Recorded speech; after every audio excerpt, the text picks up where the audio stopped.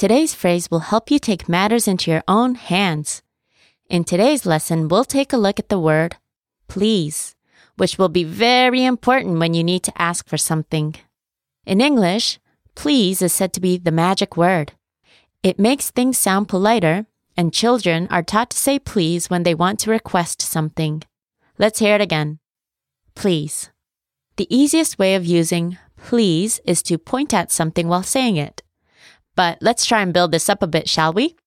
Let's start with the expression, this please. This please. This please. See how it makes things sound a little bit better? Looking at the word for this warrants a look at the word for that. That. That. The phrase, that please, can be used to point at objects not so close to you. Pointing at people is considered rude in general in the States, but it's fine to point at objects. It is also common to add the word one to this expression to make it sound more natural. So you can say, this one please, or that one please. Once again, this one please, or that one please. Okay, now to close out today's lesson, we'd like you to practice what you've just learned. I'll say the phrase or sentence, and why don't you try saying it out loud?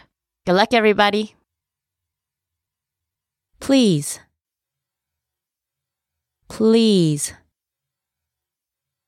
Please.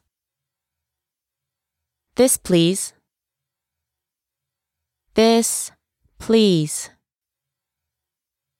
This please. That please. That please.